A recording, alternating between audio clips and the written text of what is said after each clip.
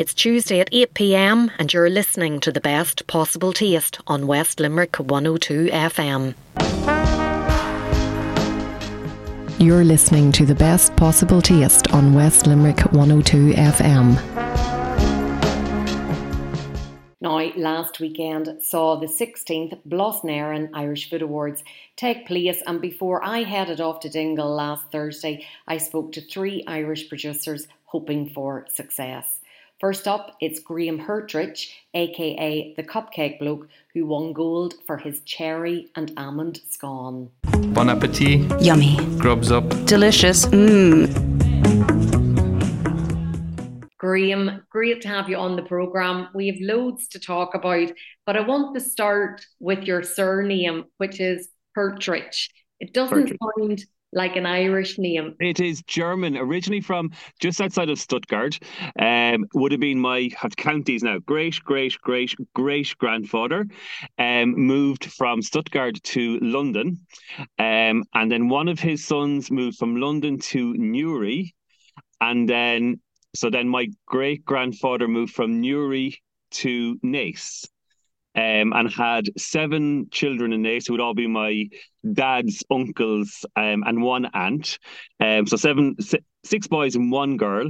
And then the 6 boys basically went all over Ireland, setting up butcher shops all over Ireland. My grandfather coming to Athy to set up the butcher shop there. So there's a long association with food. Oh, definitely. Yeah, definitely. Huge association with food. I'm lucky enough to have my granny Daisy, who my granny Herterich, she couldn't cook, but on my mum's side was fantastic cooks and fantastic bakers, and that's where my real love of baking has come from. But yeah, no, I've always been around food, working in food, enjoying food. Yeah, love food. And you said there about baking with your grandmother, and you actually went on then to train as a chef. Yeah, so when I was in secondary school, again, I knew food was a passion. I just loved being around food. So when I was in 4th year, I used all my work experiences that year to really soak myself in food, trying to figure out, is this what I really wanted? So like in 4th year in school, I worked in Avonmore and Kilkenny making soup. I worked in a rival butcher's because I only knew pork butchery from my dad. So I went to work in a rival butcher's where I learned all about beef and lamb and everything like that. I worked in, where did I work? I worked in a bakery in Carlow, and then I went to work in Tonlegee House under Mark Malloy, who was there again only in 4th year. And when I was working with Mark, that's when I realized this is it. I want to be involved in food, and I want my world to be food, simple as that. Mark was an amazing teacher, unfortunately no longer with us, but he was an amazing teacher who just really opened my eyes to how amazing food can be. So yeah, that's where my love of food came from. So your father was a butcher. Did he have a butcher shop was it in Carlow, or where did No, he was in Athy, so he took over my grandfather's butcher shop. My grandfather unfortunately died quite young, and then my father took over the butcher shop, which closed 27 years ago this year. It's one of these things. When I was growing up, there was about 10 butchers in my local town, 10, maybe 15. And it was at that point where supermarkets were coming in with their butcher counters and everyone was just buying their meat pre-packed in a supermarket. And now there's only 1 butcher's left in the town, which I think is a bit of a shame, because in some areas people are starting to go back to butcher shops. But another thing is, unfortunately, I was a little bit too young. I think if it had been maybe 10 years ago, you could have been talking to the butcher boy now and not the Cupcake Bloke. Because I would have loved to, I think, I'd gone into it, seen what people are doing with butcher shops now and what they were doing, say, 10 years ago. I would have loved to have gone back into the family business as a chef. But I suppose my ultimate passion and drive for bakery won out. And you mentioned the Cupcake Bloke there because that was the business that you started in 2012 when cupcakes were really having a moment. They were. So I trained to be a chef in Waterford.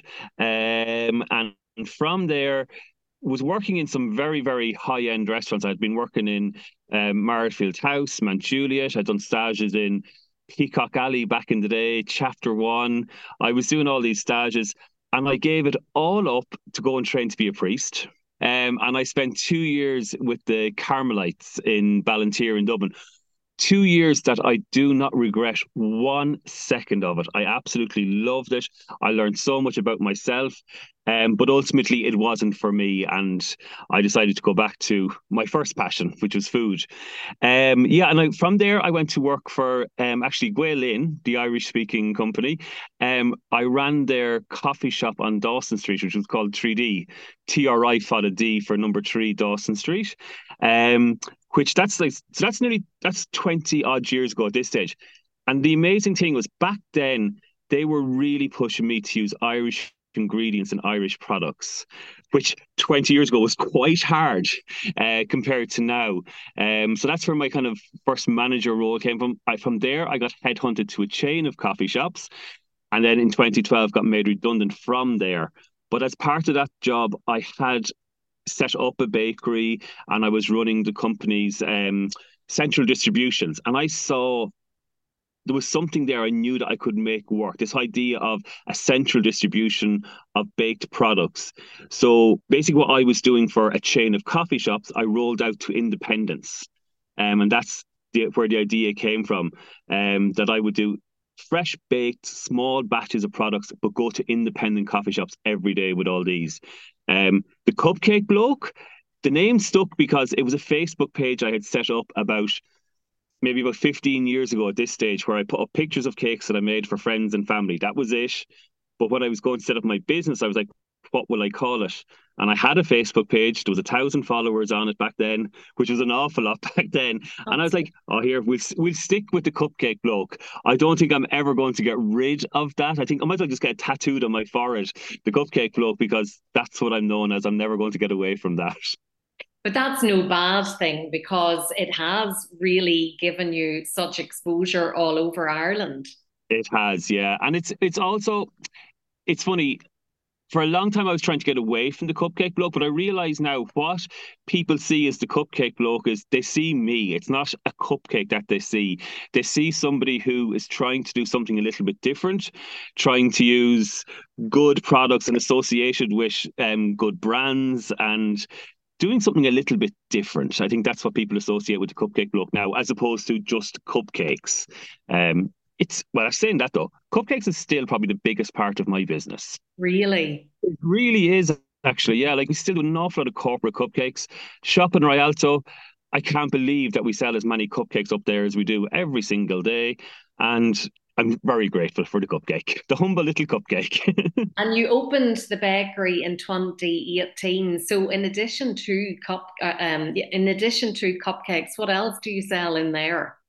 So I'm going to backtrack a little bit. What I discovered when the shop opened was, so up to that point, yes, it was all cupcakes. We had our stall in Coppinger Row in town doing cupcakes. But what happened, there was a twist in my kind of psyche in when the shop opened. And maybe a little bit before that, I had started to do a brack on sale in Coppinger Row. And I will be forever grateful for two people coming into my life, and you know these two people very, very well. Ali Dunworth and Dee Laffin came into my life back about, I said, 2016, in or around there. And they got bracks and they were just blown away by the quality of it and what we were doing. And ever since then, I have grown in confidence about what I ultimately love doing, which is taking traditional Irish baking and kind of giving it slight modern twists.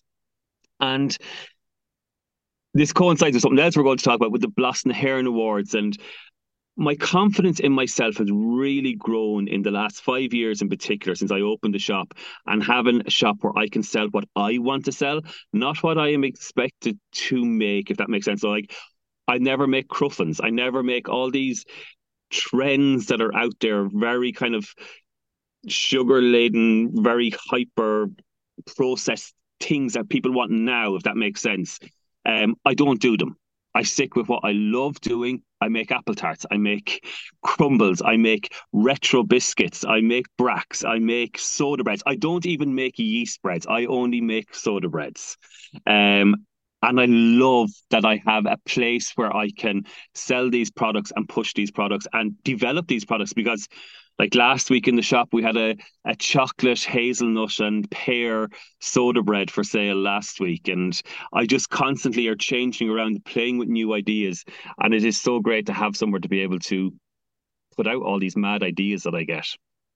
I love that you experiment with different flavors, and you mentioned collaborations then as well, because I think you are a really great example of somebody who maybe meets the chef or a food producer, and then I think your brain goes into overdrive thinking, how can I incorporate something that they do or something that they love into the bacon? And you've been at Taste of Dublin a good few times, and one of the years that you were there, you did the brack with the St. Tola cheese and raspberries on it, and it was just delicious. Yeah, and actually that brack, I always had this idea to like I love flavoring bracks and putting different flavors into it. And that year I actually hooked up with a forager in Dublin. Her name was Phoebe. And we went into the Ivy Gardens at the beginning of the summer and looked at what plants were there, what flavors were in the park, what we could use, well, was used as inspiration. Do you know what I mean? So the actual that brack was flavored with dandelion root tea, and it has rose petals in it, and all the flowers, like was scattered of like dried flowers across the top. All the flowers were available in the garden. So yeah, I love taking. I got recently. I was diagnosed with ADHD, and the only way I can describe it is it's. I kind of have these spiraling thoughts coming out of my head, and one is like my day-to-day life, what I need to do. There's always thoughts running around in the back of my head of what can I do next with food and flavors, and how can I push a brack further, or how can I push that bourbon biscuit that like we all know from growing up, but how do you make it better? How do you improve it? So there's always part of my brain that is overthinking how to make something better or more exciting. Now, some things you can't change. They are what they are and you can't make them any better. But just part of me is always thinking, how much can I push it? Like recently, I did a brack and it was served with a duck liver parfait and a gel made from Valentia Island vermouth, and orange. And I just love getting these little dishes. I'm like really pushing myself. I'm pushing people's belief of traditional Irish baking and how far can I push it? Sometimes a little bit too far, but I do love trying to push it as far as I can. And tell us then about the Blas Awards that you've won in the past, because whenever you've won an award like Blas for a product, you know, it must be very challenging to maybe do something with it. You must be very tempted to just keep it the same as it is in its original state. So I won my first Blossom Heron Award in 2016. And as far as I can remember, bar 1 year, I have won an award for Brax every single year. So I remember I went down the scale for a couple of years. So like 16 was a gold for my Earl Grey cranberry and orange. The following year I won a silver for a Teeling's whiskey apple and oat brack. The following year it was a bronze for a coffee brack. Then I went back on top again with a lemon and pistachio. So I always like brack is in my blood. I think brack. Most people have blood runs through their veins. I think brack runs through my veins. So I absolutely adore brack. And I love playing with the flavors. And I love, say, going into somebody like Dorina in Clement and Pico or Jenna and talking to them about their teas. And like we have this vehicle of a brack that is just fruit soaked in tea, but that fruit or that tea can be flavored. That fruit can be different dried fruits. It can have lemon and it can have orange. Like it needs something citrusy in there, definitely. But there is so much to do with it. Like this year, again, I have a brack in the finals. And it is a new twist on my coffee brack, and it is coffee pecan date chocolate brack. So it's a real modern interpretation of a classic tea brack. And I'm trying to look at ways of taking traditional Irish breaks and bakes and bringing them forward with modern kind of influences and tastes as well. Like we do drink probably as more coffee in this country now than we do tea. So let's move it forward with a coffee brack instead of a tea brack. I think that's sacrilege now saying there's more coffee drinkers and tea drinkers in Ireland. Well, no, I well take I will probably put it with takeaway people. Like we in the shop, we sell tea and coffee in the shop, and I say we will probably sell a couple of hundred coffees a day. Tea, we might sell three. Yeah, And we give an option of Barry's or Lines, so people can have whatever they want. but I just think it's such a waste paying for a cup of tea when you're out because I have especially I have I have one thing in my shop. I only charge 155 for a cup of tea yeah. because I think I can't stand walking into a place and they're going to charge you 270 or €3 for a cup of tea. You're like, what? Oh my God, no. So 155 for a cup of tea. Because I think tea is something that you can make at home exactly the way that you like it. Whereas, like, I'm a flat white drinker. Like, I can't have flat whites here. And to go I to know. that effort of learning how to do it, no, it's a treat having the flat white. But to have a cup of tea, I think it's such a waste. I think we need to start calling you probably the Brack bloke as opposed Black to the bloke, Cupcake yeah. bloke, because you also have a Brack club. Yeah, so I started Brack Club last year. We actually just last night we actually closed our season two kind of subscript is going out next week. Um, but yeah, no, season one went phenomenally well. People could opt in for 6 months or 3 months, and it went so well. And that's where I get the chance to be really adventurous with my bracks and try stuff really, really different. The mad ideas that are never kind of going to make it mainstream. Like last year for Valentine's Day, we had a prosecco strawberry white chocolate pink peppercorn brack, Wow. and then in May we had a really really dark chocolate pear and almond brack, and they worked really really well. And I've some really exciting ones coming up in the next couple of months. I'll give you the exclusive. So the first one that's going out this week or next week is going to be an apple hazelnut crumble brack. So loads of fresh apple in it from my father-in-law's little orchard, roast hazelnuts and a little crumble topping on top. It's absolutely beautiful, but it's not the type of brack that I could bring out long term. These are like really small batch bespoke bracks. Yeah, I love the Brack Club. It's a great way to let the juices flow, the ideas flow, and come up with new ideas all the time. And you must get really useful feedback from the people that sign up to it as well. Oh, definitely. Like it, like from the last 6 months, if I could definitely bring the chocolate one into production all the time, it would be a great seller. The chocolate pear and almond one flew out, and I still have people message me kind of going, "If you're doing a batch, can I order one?" and things like that. So it is great to get people's feedback, and what's been lovely this time round is seeing the amount of people that had subscribed for 3 months that are now subscribed for the 6 months is actually really, really nice and really assuring that you're doing something that's right as well. So like these little subscriptions and doing things like that is a lovely way of kind of like I suppose everyone wants a little bit of acknowledgement that they're doing the right thing. So it is a real kind of nod that yeah, I'm getting it right. I'm getting something right when it comes to Brack anyway. And tell me about the Beck Supper Club that you do, because it sounds like great fun. So this actually is only our first one coming up. So Bake Supper Club is so Bake is my book that came out last year. So this is where this is coming from. I want to show people that with the Bake Supper Club, like my book is all about traditional Irish recipes, but I am going to go way back to my roots and serve items from the book very, very high end, really, really kind of really dainty and put a lot of finishing touches on it, and bring it to another level. So these are all traditional Irish bakes, but really elevate it. And it's going to be a really fun night because my husband, Dahi, he was a wine buyer before he became the other half of the Cupcake Bloke. So he has picked some amazing wines and soft drinks and other drinks to go along with the meal.